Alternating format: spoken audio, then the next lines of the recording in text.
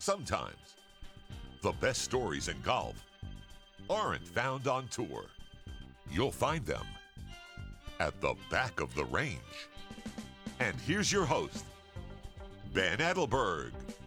And once again, my name is Ben Adelberg. I am the host of the Back of the Range Golf Podcast. This is episode 171. Congrats to the new Masters champion, Dustin Johnson.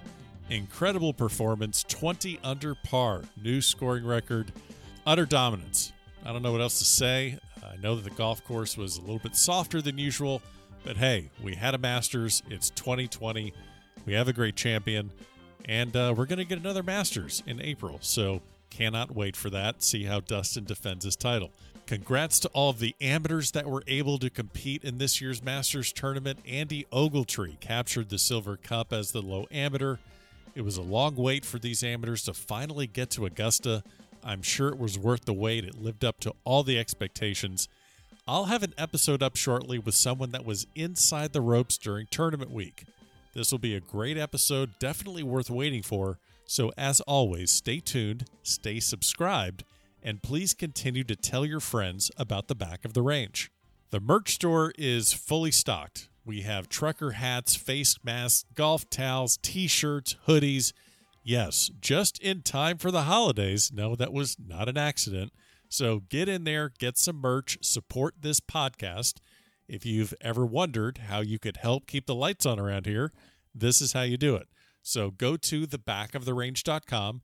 You can also get the link to all the merch in Instagram, Facebook, and Twitter. So go check it out and let me know what you think of the new merch. This is a very special episode. As you all know, I spent some time at Maridoe Golf Club right outside of Dallas, Texas last week, covering the best amateurs in the country at the East-West matches. You never know what you're going to get in team matches. It could be a blowout. It's hard to tell. But this one lived up to the hype.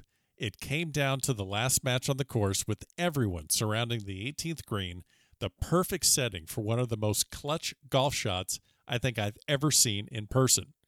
The person that made that shot is my guest, a returning guest to the Back of the Range, Patrick Christovich. Patrick was in the anchor singles match against Nathan Smith. Yes, Nathan bleeping Smith. And a half point was needed to complete the West's comeback from 5 points down to win the cup. So we talked about that match. Patrick shared his perspective on the entire week at Maridoe. He will not be the last person you hear about regarding the East-West matches. Many of the participants that played in the East-West matches have already been guests on the Back of the Range. The ones that haven't will be invited shortly, and you will hear all of their incredible stories. While we spoke about the matches, we also spoke about the host, Maridoe Golf Club, and especially the people behind it. Now, I've been fortunate enough to play golf all over the world. I know that sounds cheesy, but I have. I've played all over the United States, Canada, Portugal, England, Scotland, even Iceland. I've been in some of the most decked out, exclusive country clubs, some top 100 courses in the world, and, even those shaggy munis that we all have a soft spot for. But I can tell you this, I have never felt more welcomed or more appreciated at a golf course than I did when I was at Maridoe. So thank you to Mr. Huddleston, Allison Morrison, Jennifer Consimio, Mark Wildgoss, whose last name I just completely butchered, and the entire staff for their hospitality. I cannot wait to return to Maridoe. But for now, let's get into this episode. Let's revisit with Patrick Christovich from the Victorious West team. Patrick, how you doing? We're doing good.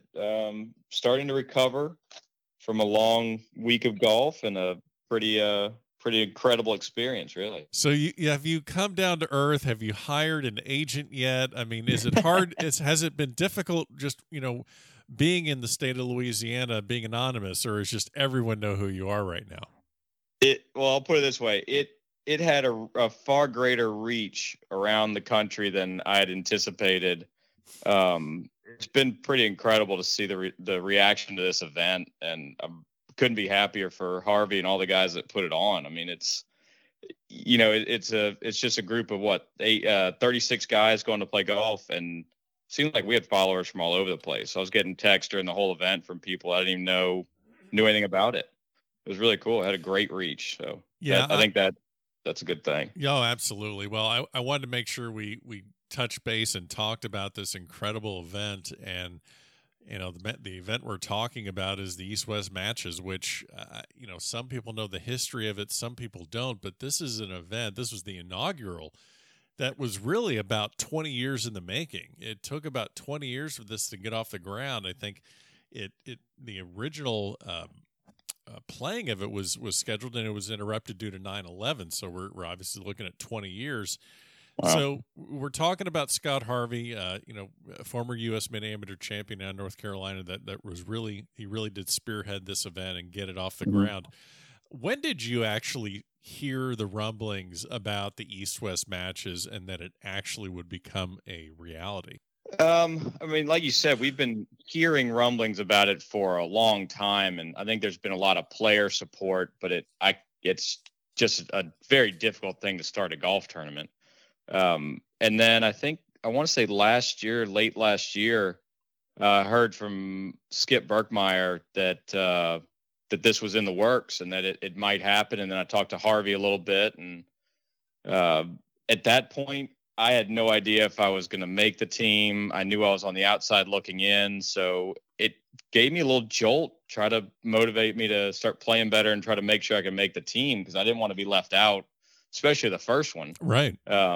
It's something that, I was fortunate enough to make a couple of the concession cup teams, and that was incredible experience for me. I'd never played in a team atmosphere like that. But this is to be able to play against the guys that I play with all the time. It's cool in concession because we were playing Great Britain, Ireland, and some really good players from over there. We didn't know them, but now I get to play against, Duraney and Todd Mitchell and Michael Muir and Nathan Smith and all these guys that I play against in regular events. And now we're on other sides. That was really special to me. And I thought that added a whole new deal to the team concept. That was the best part about it. Yeah, and we're going to jump all around because I have so many questions. Because one of my things that I was really thinking about is coming into this, as you said, there's 36 guys. You all kind of know each other. It's at the end of a very challenging golf season. COVID 2020 tournaments being canceled. A very, very challenging year. And I was curious, was this going to have the feel of a kind of a mid-am, senior-am buddy reunion, or is this going to be vicious? Are there going to be some grudge matches that are rekindled? And I've talked to a couple of the players, but I'm curious, from your perspective, what were your thoughts coming into it? Were you uncertain about what it was going to feel like? A little bit. I always had a concern that it would become just buddy and buddy, and right. People may not be as enthusiastic about winning their matches if it was a blowout, especially. But as I got into it after the first practice round day, and we're starting to see everybody show up, and you're putting on, you got all your shirts lined out and the bags, and the presentation walking into the club was amazing with all the bags lined up and everything. Oh yeah. And from that moment, it really made you feel like, all right, this is a team event, and no one wants to lose to anybody, especially a buddy. That's the last thing I want to do, is lose to somebody I know really well. I want to beat them. And I think everybody on our team kind of developed that same mentality very quickly when we got there and realized how big of a deal this was and how important it was. And then you have, Captain Holtgreave and Kevin and Marsh talking to us around the golf course, following us in our practice rounds. How do you feel about this? Think about what holes you want to do for alternate shot. Oh yeah. And you're just like, wow, this is, the intensity kind of built up as you went. And I think it worked out with the players too. We got to meet in that back room, and we're all talking to each other. And yeah, the excitement kept growing and growing, and we just wanted to win, not only for ourselves, but then you want to win for Marsh and Holtgreave too. I mean, these guys they've worked so hard for this thing, and they're putting their soul behind it, and everybody's taking it so seriously. It's like, all right, let's do it. Let's go win. Yeah. Jim Holtgreave, and Kevin Marsh, the West captains, Paul Simpson on the East. I know Tim Jackson was a captain as well, but was unable to attend. But the thing that I found so striking and interesting is, I'm there taking photos, video, just documenting the entire experience. But I would look at these guys, and even if during a practice round or just they're following matches, and I would have a captain come up to me and say, "Oh, it's not looking good. I'm a wreck." I mean, they were in it from the very beginning. I could just leave this open-ended, but give me a story that really kind of hit you with Holtgreave, and that even throughout the matches where you're just like, wow, this really is a big thing. And actually the first time, the one that got me was Kevin said something. We saw him early in our first match, and he was just driving around in a cart, and he's just like, I mean, I've played in a lot of events, and the gist of his conversation was, man, this is tough. I'm involved in every match. I'm watching my phone. I'm watching the players, and he could tell there were a lot of nerves on his part just as a captain. And again, that's awesome. The fact that everybody was just so invested in this, everybody wants to win, and it was definitely out there. Holtgreave, you could see every time you drove by him, he'd give you a fist pump or some sort of motivating look, like either, get off your butt and let's start making these putts, or keep doing what you're doing. And unfortunately, I was down early in every one of my matches except for my last one. And so I kind of got the other look of get off your butt. Let's get this done. Start acting right, and let's win some holes. So you don't want to let Holtgreave down, because no, absolutely not. And I saw it in all the other players. I had we all had tough matches. Who am I kidding? Every match was tough. I'm looking at, and we're going to get into. We'll briefly talk about your three matches, especially the final one, because I need to know. I want to know what you were thinking when you're in the team room and the matches were being put up for singles. So we're going to get to that in a minute. But before I do, one of the, we can talk about the West team, the East team, the captains. We can talk about everything, but we can't skip over one of the big players, so to speak, in this entire event, and that's Maridoe Golf Club. That place, first time I've seen it, Maridoe, it's right outside of Dallas. It has been in a year of uncertainty, in a year of, is golf going to happen? What are we going to do about amateur golf? If things are getting shut down, things are getting canceled. This place, Albert Huddleston, the owner of the club, really, and their entire staff just put amateur golf on their back for the year. They had the Southern Juniors, Southern Amateur. They had a Maridoe Collegiate. They had 2 charity events. They've had so many different events there. And then they have the East-West matches. Was this your first time playing at Maridoe, or have you been there before? Tell me a little bit about your experience there, just as the golf course itself. So earlier this year, when they had the charity events, it was the Samaritan, something like that. Yeah, Maridoe Samaritan. They had 2 of them, and they kind of opened it up to professionals, collegiate players, amateurs, just as a fundraiser. Yeah, and I'm on the board of the Southern Golf Association, and so is a member down there, Rob Couture. Yeah. And Rob called me and he said, hey, do you want to come play in one of these charity events, get a look at the course before the Southern?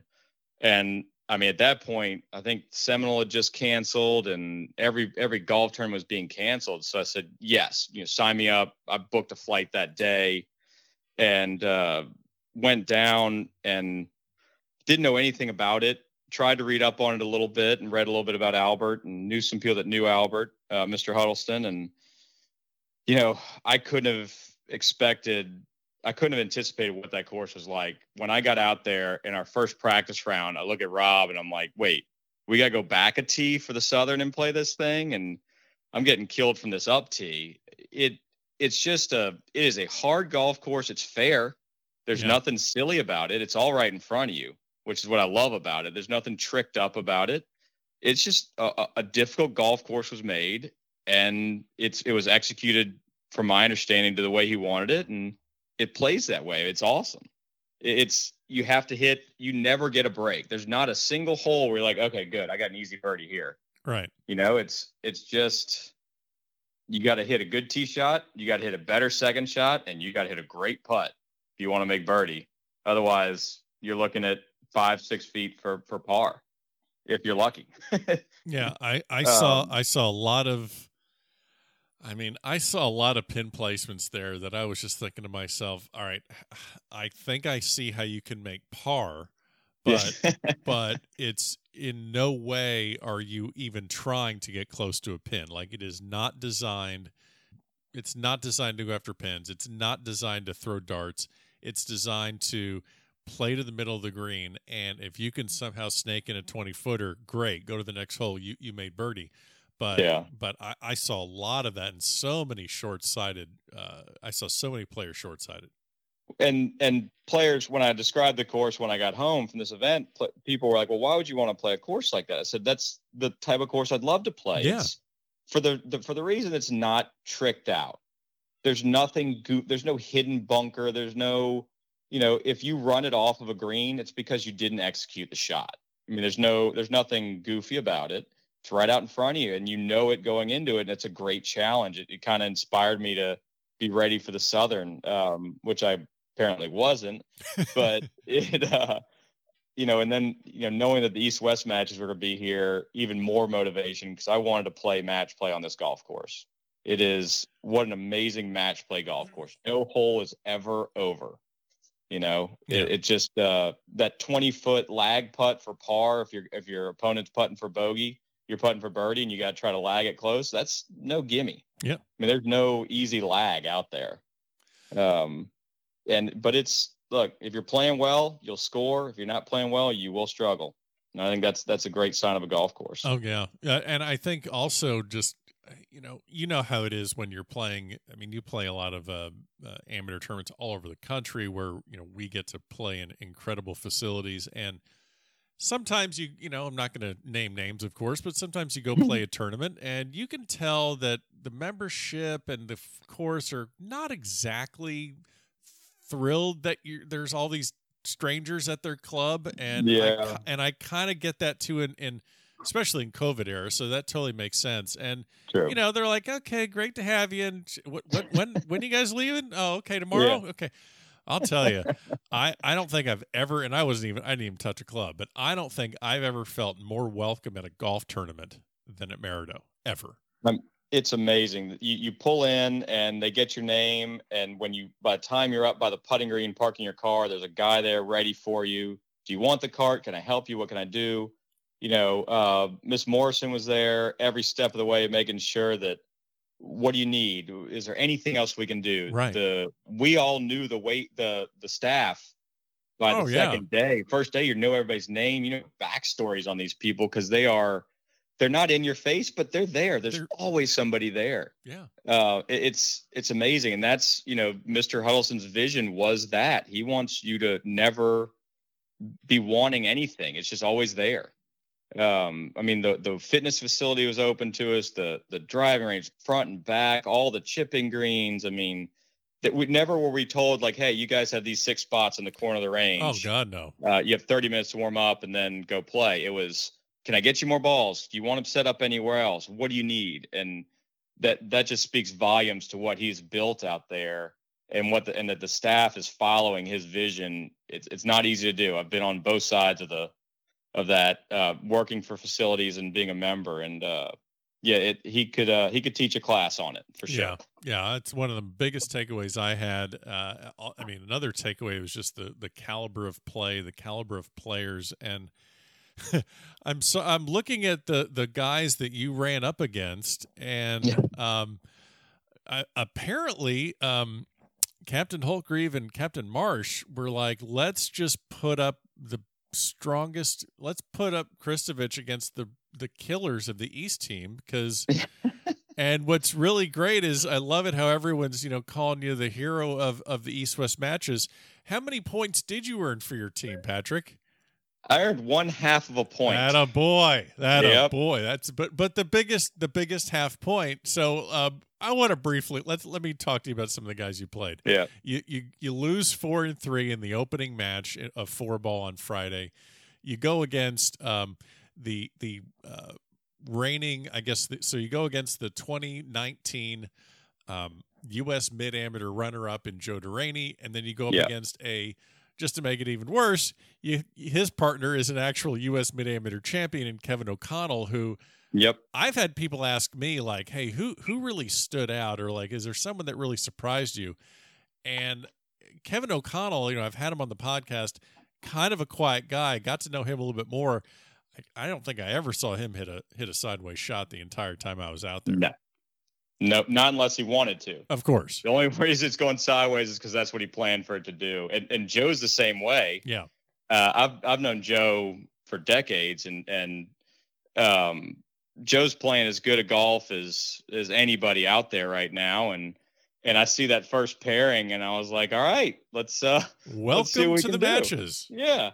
But I will say this: when the first rounds were set, I'm talking to some other guys. I'm looking up and down the board, and I'm like, well, there's no other team on that board where I'd say, all right, I'd rather play against them.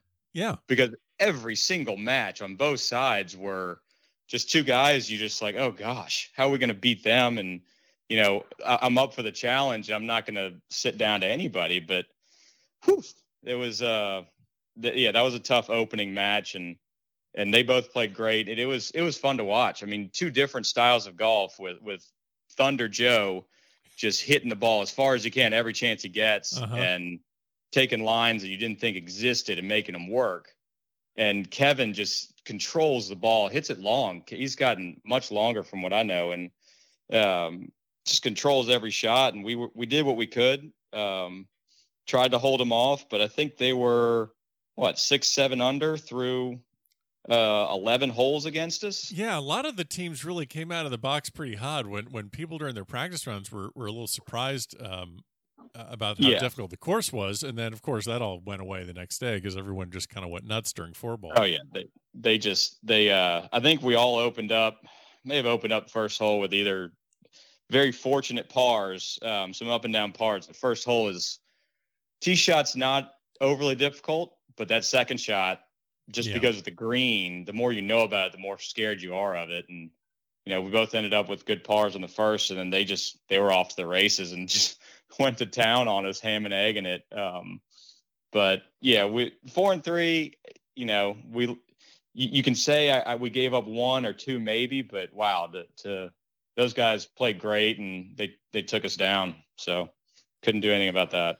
No, but at least the next match on the next morning playing foursomes, you get a break because you get Geronimo Esteve, who's basically Mr. Puerto Rico, and his partner is the damn U.S. Amateur champion. I mean, what did you do to Holtgreave and Marsh to deserve this?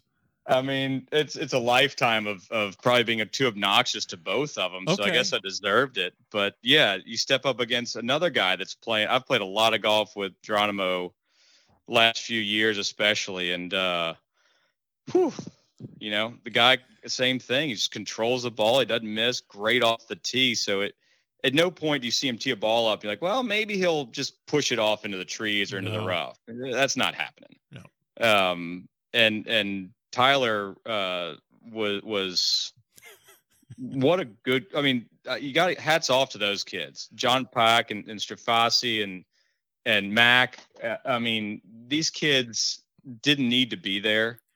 And they agreed to play, and they did it. They came out, and Pearson Cootie, and for them to come out with us and chum it up with us and be in the room, and they played the part, and they were involved with us, and they were talking strategy with us. And I even dared Geronimo at one point, halfway through the match, they were talking about a shot, and Ty's like, all right, I'm going to do this. And Geronimo's like, oh yeah, love it. That's the play. I was like, Geronimo, I dare you to call him off of a shot. Yeah, good luck. I want you to step up to the AM champ and be like, nah, I think you should do this instead. And that's he kind of laughed it off. But they were, look, if he had done it, Ty would have considered it. I mean, that's how invested they were in us. And the fact that they were willing to do it, it hats off to them. I couldn't appreciate that more. It gave us a chance to get to know him and watch him firsthand and, goof around a little bit. And Ty and I kind of went back and forth in the players' room the night before, talking a little smack, and I gave it up to him, and he gave it right back, and I was like, all right, this is gonna be fun. He does have the ability to do that, and Yeah. that's another thing. I'm really glad you brought that up, because that's, it's a very unique setup where you have 18 guys in each team, and it's 6 seniors and 10 mid ams, and then 2 of these, I guess, junior ams, so to speak, in this way to refer to it. But boy, did they get the right 4. I mean, I talk to collegiate players all the time.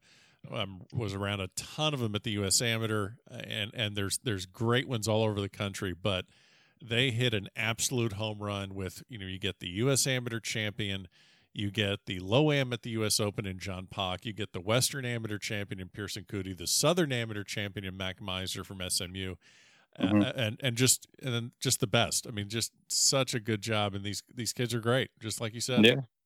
And when we first got there, the day before the practice rounds, I guess this was Wednesday, and over the radio we heard, Harvey was sitting next to me and Todd Mitchell, like, "Hey, John Pock wants to go play. Anybody want to join him?" I said, "Yeah, I'm in." Yeah. I was exhausted, didn't want to play right after getting off the plane, but I jumped on it. I just wanted to see it in person, and it didn't disappoint. He was engaging from the first shot. Yeah. He's just talking to us just like he's another mid, and wanted to learn a little bit of everything, and had a bunch of great questions. And not that we're brilliant humans, me and Mitchie, but we shared what we could and joked around and got to know him in nine quick holes. You feel like you know the guy already. Well, a funny story about Pock is that he was sitting in a golf cart near the putting green on Wednesday, and I was asking, like, "Well, what are you doing?" He's like, "Well, I kind of want to go play." I'm like, "Then go play." I said, Yeah. "Go." Like, "What are you doing?" "Well, I don't know who to talk." I'm like, "Go to the starter. I mean, they know who you are, John. Yeah. I mean, go. Just here's how it works. Say, "Hi, I'm John Pock. I'm playing in the East West matches. Can I get out?"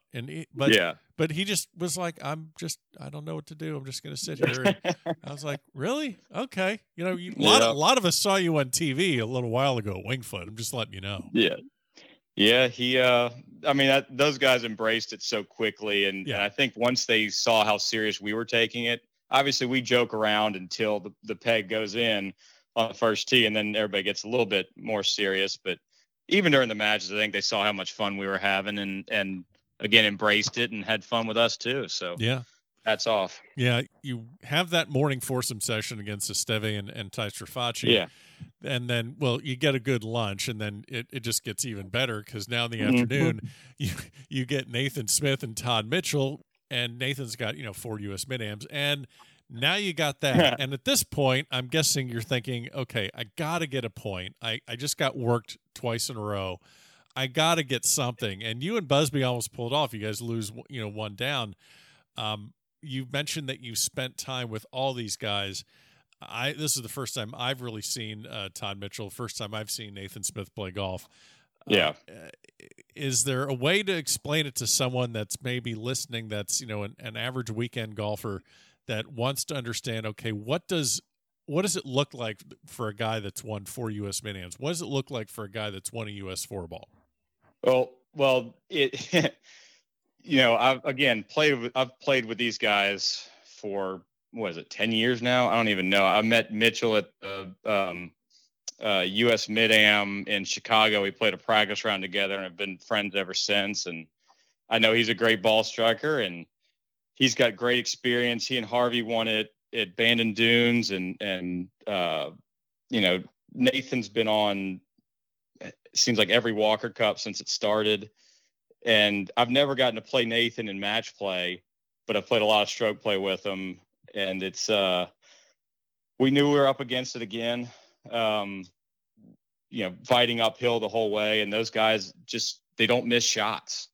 They're just everybody's that good. At no point do you think a guy's like going to flub a chip or leave it short or do something crazy. It looked like you'd expect it to look.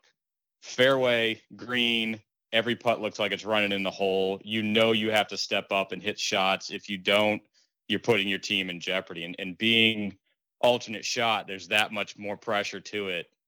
Those guys are both pretty long and both great off the tee. So we were usually feeling like we had to put a lot more pressure on ourselves, hit fairways and hit better shots. And Busby and I, we've played a lot of golf together over the years. I know he's playing great, as good as anybody in the mid-am game right now. So I was fortunate to have him with me. And I think we had one little hiccup, and then I missed 2 putts coming down the stretch. We put ourselves in good position to have the match, and unfortunately, hit it a little bit too hard on 18, lipped out, and we lose. So Damn. that was a tough one to swallow. So I'll be honest, heading into the team room that night, I was a little down. Yeah. It's hard you hate missing putts on back-to-back holes that could have won or tied the match and given points to your team, knowing we were already kind of down. And I took that to heart. I took the blame on that personally. And, I didn't want to get bummed out. I went and hit a bunch of putts in between or right after my match, and, tried to figure everything out, and was out early the next morning trying to work on it. Cause it's one thing to let yourself down an individual event, team event. You got to keep pushing. I didn't want to let people down twice or 3 times at that point. Sure. So no, definitely had some added motivation. Yeah. I can't imagine what that's like, just to really grind out the entire match and then fall short. And you mentioned you went and started working on it. So you roll into the team room. You've really had kind of a tough go. I mean, 2 really tough matches and then 1 very, very close one, but you roll into the team room, and what I thought was so interesting is the 2 or 3 nights beforehand, very jovial atmosphere. We had some really special guests that popped in. Mr. Pearson's grandfather was there. I mean, how cool is it? You have a Masters champion in the room, and so many other dignitaries and just people stopping by wanting to be a part of it. And we're having we're having food, we're having drinks, everyone's joking around. And man, Saturday night, it was just very tense and very quiet in that room.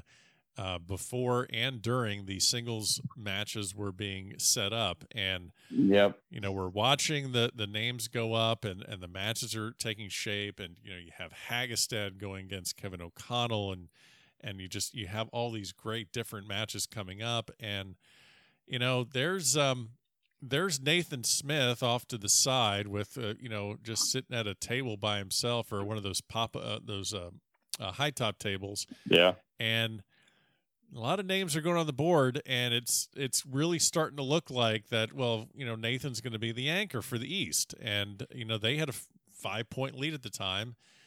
And what were you kind of thinking about? Did you know that you were going to be the anchor, or were you just kind of in your own world thinking about the previous match? What were your thoughts? Maybe those 5 or 10 minutes when things were kind of playing out.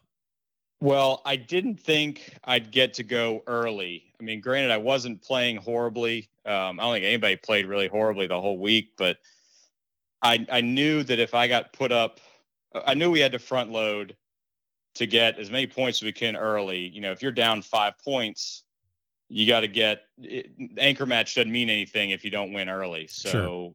I expected we'd front load a little bit, and I didn't think I'd be part of the front load, just because all these other guys were playing so well. And I thought I'd be kind of middle of the pack. And then as things went, I'm looking at who's left on the board, and I said, oh, that's kind of interesting. I thought maybe I'd play that guy, and no, they didn't put me up there. And time kept going. And finally, with a couple to go, I think it was Kevin looked over. He goes, are you okay being the anchor match?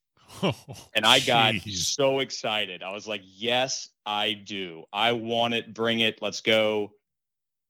Maybe that'll help me step up a little bit, a little added maybe they have confidence in me to do it. Let's do it. Let's try it. I'm game. I'm never going to say no. So, and then I saw who was left on the other side. That was my next thought, is who might I play? And I saw the name. I was like, oh no, here we go. It's gotta be Nathan. I mean, it could have been anybody in that thing, but Ben was playing great too, and he played Couture in our foursome. Yeah, and I love that I had Rob Couture in the cart with me. Rob and I have played that course 10 times together this year, and I think we feed well off each other. Having him there to help tell me if I'm doing the right thing or not is always helpful. So and then the names got called, and that was it. I got a little excited. I think I got a little loud. but that's you know, okay. That's okay. somebody even looked at me and said, "You're the only one making noise." I said, "Well, whatever. I'm the anchor man." We got. So I will say this: earlier in the thing, it was the night. Yeah, it was before the draw in that dinner, and I came up to Holgrave and I said, "Look, I know I haven't won yet, but I promise you, I'm grinding. I don't want to let you down. I'm not gonna give up. I never have, never will. That's just the way I am. If I don't win a match, that means I didn't win, but I'm not going to quit." And he said he knows. And later on, we're talking with somebody, and the fact may have come up that we're 5 down, and 3 of those were my points. Oh, And it's just another kick in the butt that I needed. And even though I knew it and I saw the numbers, it just hearing it out loud really sunk in a little bit more. And just whatever motivation it takes. And that actually helped. I needed to be kicked in the butt a little bit. well, So I'm looking at the scores, and you mentioned the front loading. What was really interesting is, you guys won the first 2 matches. Nursky took down Histeve, and Busby took down Harvey. But then the East rolled off 4 victories in a row. yeah, And that's really when the entire West team really came alive and won all these matches. Basically won. Oh gosh, let's see. So, they won 9 out of 10 matches, and the other one they didn't win was a half. So you got 9.5 points out of 10. That was really where the tide was turned.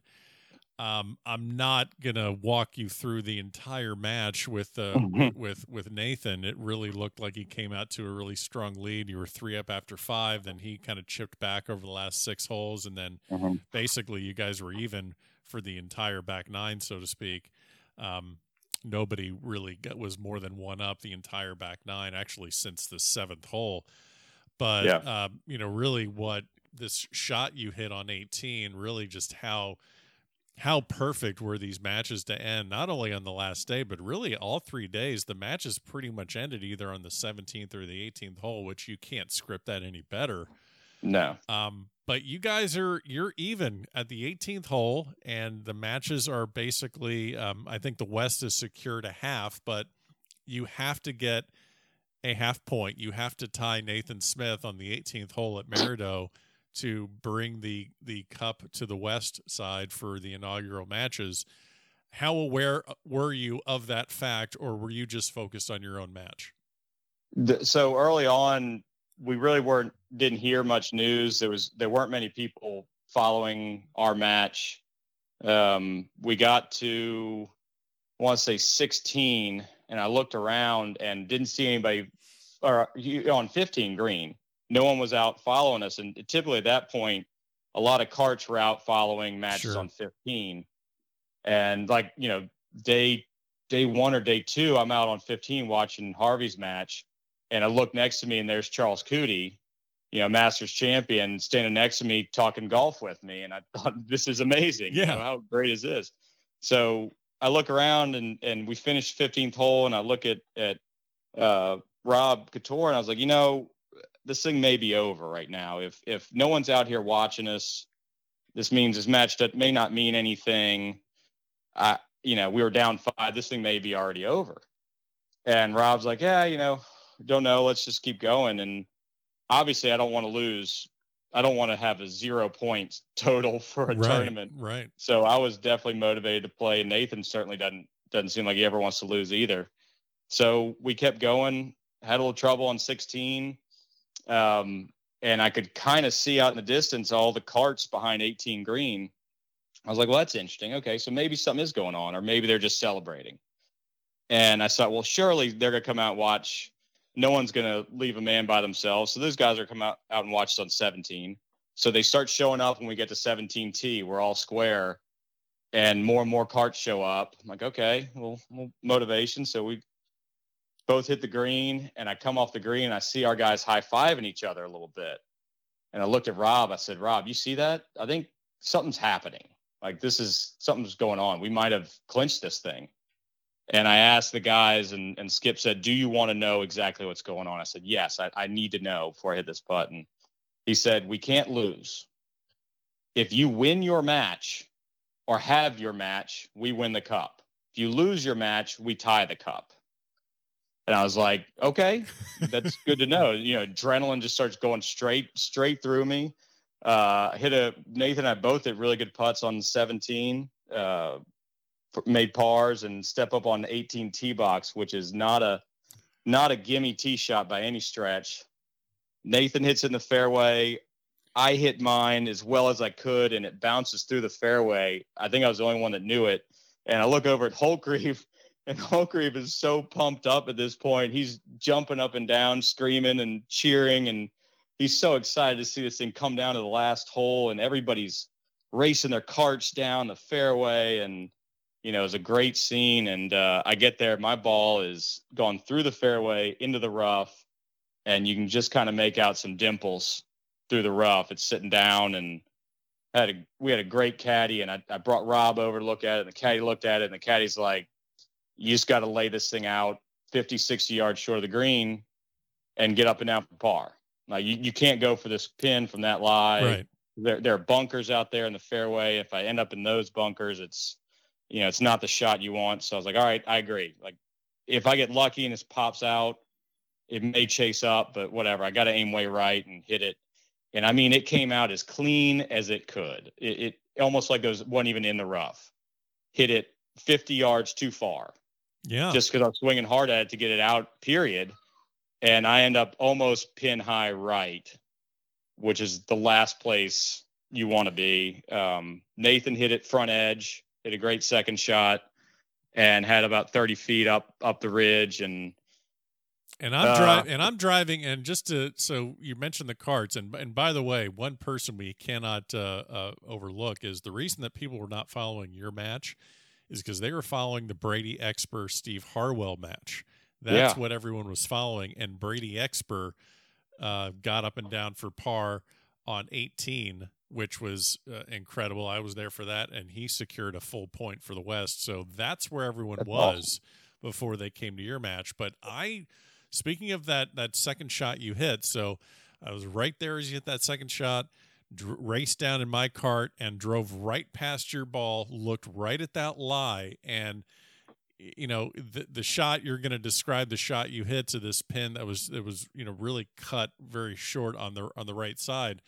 But correct me if I'm wrong, that lie, did you basically were you kind of half in the rough, half in the fairway? How kind of crazy was that lie, and how different it could have been if it was maybe 3 inches either way? I mean, it was 2 inches for me having to putt it, really, because it was in that tufty, right, kind of splotchy Bermuda, and it rolled just past or over a clump, right, and so I had a clean grass behind the ball. It was almost sitting up. I mean, it really was kind of sitting up. If it had been in the fairway, about 6 inches to the left, right, it would have been much tighter. But yeah, it for the shot I had to hit, I couldn't have asked for a better lie. Right. Not too fluffy, but just a little. I mean, you can't explain cushion, it. Just a little cushion. A little cushion, yeah, exactly. Yeah. No, but I made sure I drove right past that. I looked at him like, yeah. I was like, wait a minute, that might actually work. So yeah. I will let you. So you get up there, and now at this point, all of Merido is behind the green. Both teams are there. Everyone's there. This is really the shot. You know what you have to do, and I'll let you take it from there. How do you approach the shot? I mean, I don't like being from the South, playing Bermuda my whole life, and our greens at New Orleans Country Club are all elevated. I don't bump and run. I don't putt from off the greens in Bermuda because it's always so grainy. I don't trust it. I'm not good at it. I'll try it up north and at certain places, and you get me in Bermuda, and all I could see on that slope was a big dark green patch into the grain Bermuda where I would have to land it if I tried to bump it, which I would have never done anyway. I just don't have the shot. So the only thing I know how to do is to go up with it. And I hit, for some reason I was hitting that shot a lot on the practice greens because, you have to do it out here. And the funniest thing that I heard was as I pulled a club out, I just pulled out my 58 and Rob was driving the cart. And I don't even think I grabbed my putter out because I didn't even think I'd need it, because if I didn't hit a good shot, the match was pretty much done. Yeah. Rob looked over, he goes, are you sure you have everything you need? and I was like, yeah, I think I got it. And so he drove off, and my caddy looked at me, and we knew where we had to hit it. And it was just one of those moments, I knew everybody was watching, but trying not to think about it. I was more calm than I probably should have been. And knowing that I only had one option, I only had one shot to hit. So there's no doubt in my mind, which I guess helped. If I had a bunch of options, it would have been a lot harder. So yeah, one of those things came off the club the right way. I could hear some noise behind me, and it landed and checked and rolled. And I'll say this, Nathan is a great man, because it was questionable whether it should be a gimme or not. And he walked up, he looked at it and said, pick it up. That's good. And that shows a lot about who Nathan is, as a person, as a player, as a competitor. And so then my hands started to shake a little bit, and I pulled Jim over, and I was like, all right, remind me, do some math with me, because I'm out of it right now. Right. What has to happen here? Can I give Nathan, after Nathan makes his putt, what are we going to do? And so he laid it down for me, and Nathan hit a good putt, but it was so steep uphill and windy and didn't go in, so I conceded that, and that was it. I'll be honest, I compared it to, I feel like Rudy. I show up at the last second, get a quick sack. It had nothing to do with the national championship game, but I'm getting all the credit for it, and they make a movie out of it. I got a half a point. I hit one really good shot, played a good match, and hats really go off to those guys that dominated earlier in that day, that won points. Zach Atkinson got up and down from 50 yards to save his match against, I believe it was Joe. And I heard a lot of stories about guys coming down to the wire, Brady Exper, all these guys that fought all day with the same thought as I did, is, are we going to be able to come back? And man, it took a huge village for one guy to hit a shot that'll matter. So it was fun. It has been a blast. Getting a lot of texts, a lot of calls. People ask me what this was and what happened, what I did. And even one of the guys in the golf shop may have said, I can't believe we didn't have a video of it, but once we saw you taking big swings, trying to go up with it, we didn't think you could hit the shot, so no one filmed it. And I was like, okay, that's fine. You're like, thanks. Think what you want, Well, I don't blame you. I have video of the shot, and I kind of got caught up in a rookie move, because I kind of videoed the shot, then tried to video the ball, then tried to video the crowd, and I'll be able to piece something together, and we'll definitely post it online. But yeah, I think my favorite part is the shots in the air. And I hear, I don't know who it is, but I hear some sort of like, ooh, oh, like they didn't really understand it, because obviously they're waiting for the check, and obviously you get it. So you really can't ask for anything better than that. I mean, obviously you're right. It takes a village to pull off something like this, but you're the guy that just hit the shot in front of everyone that cinched it. So I'm sure you're going to take that shot with you for many years to come. Yeah. So what, what is there anything left for you to do this year? Or is you're pretty much done as far as golf goes, or what else? Yeah, that's pretty much it.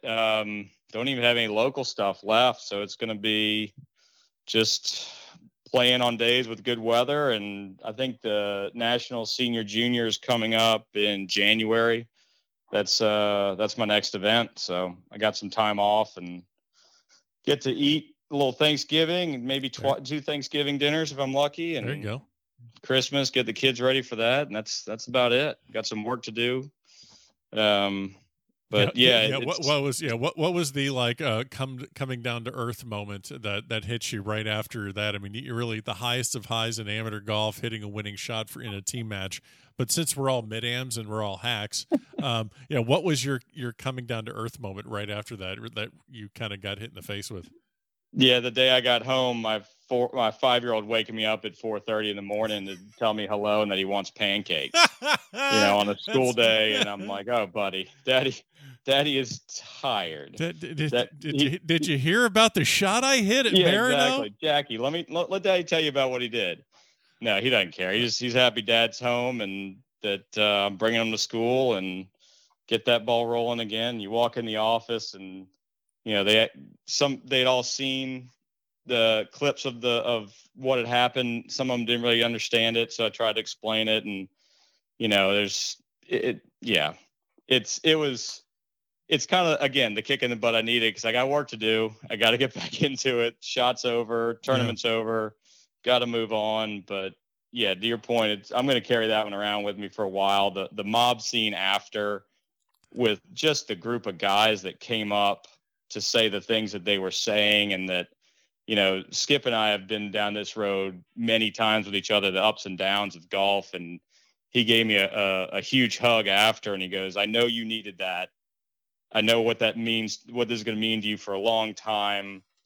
I'm so happy for you. I know what that means to you. That's and the best. I mean, I could barely hold it in. And I went up, I got Jim by himself right after we were on the green. I gave him a huge hug, and I was like, look, you guys put faith in me, and I'm happy. I can't tell you how happy I am that at least I got to have. And even though that's the only point I got, I'm happy it mattered. And thanks for putting the faith in me. And it's, it was a good moment. Jim and I needed that as well. Oh yeah. we could razz each other a lot, but I think there's a lot of respect, and I'm happy I could do something for him, because I felt like I'd let him down earlier in the week. So it's just those little things, and I'll build on this and hopefully take it into future events. And, it's, and I've texted back and forth with Nathan since, and we still joking around with each other, and there will never be hard feelings from either side. I think we had a great match, and I'm happy it mattered. I think both of us are happy it mattered. Sure. No, that was one of the best things about it, is that everything came down to the end. Patrick, I'm happy for you. I mean, obviously I was rooting for both teams. I was basically rooting for the event itself to end the way it did, coming down in the last hole. And really thrilled that you're able to share your experience and your thoughts on this incredible event. And 2022 is going to be here pretty quick, and I know you want to be back at Merido, so I know we'll catch up well before then. But again, thanks for coming on the back of the range and talking about the East-West matches. And on behalf of everybody that participated, and our families and friends that got to follow along, the job you did, putting the word out about it and getting the pictures out every day. And it showed people at home that this wasn't just a bunch of guys getting together to play a tournament. It showed them that it was a real event, and that we were all passionate about it. And I mean, this thing, because of you and all those involved, I think we're going to have a lot of excitement for the upcoming 2022. And yes, look, I don't know if I need to try to hit a 48-inch driver or gain 40 pounds back, which I'm happy to do, but whatever I need to do to make that next squad. I'll throw in one last story. Yeah, absolutely. For our buddy Nursky out there, who's driving trains right now. He so right after the event was done, our whole team the whole West team is gathered on the green, and Holcreeve is crying, and Kevin gives a great speech, and everybody's looking around, like tugging each other. And Nursky looks and he goes, so Jim, does this mean that we're all exempt into the next one? and it just kind of it brought a great little bit of levity and lightness to the whole thing, and everybody laughed and hugged. And unfortunately, I don't think we're all exempt. Yeah, for the next one, but I don't think that's gonna. I don't think Nursky has to worry. I think he's pretty much a lock. But that was a fun little moment. But again, thank you for all the coverage. All the media that between Merido, the East-West, and the back of the range site, everybody got to follow it. And I was getting texts through the whole event from people at home asking questions about matches and how was it having to play against those guys? And it's just cool. It made the event that much better. So I appreciate that. My pleasure. I'm sure. I know. I think I'm exempt for 2022. If that means anything, I think I'll be there. You are safe. Cool. Me and Nursky, we're safe. There you go. Well, again, we'll catch up again soon, and I appreciate you stopping by the back of the range. All right. Thank you. And there you have it. Special thanks to Patrick Christovich for joining me on another episode here at the back of the range. Loved the recap of the East-West matches. Thanks to Scott Harvey, Merido, Titleist, Footjoy, everyone that had a hand in putting those matches on. What an experience being there. As I said, can't wait to get back to Merido. But for now, Hope you enjoyed this episode of The Back of the Range. Don't forget to follow on Facebook, Twitter, and Instagram. Have a great week, and we'll see you again next time here at The Back of the Range.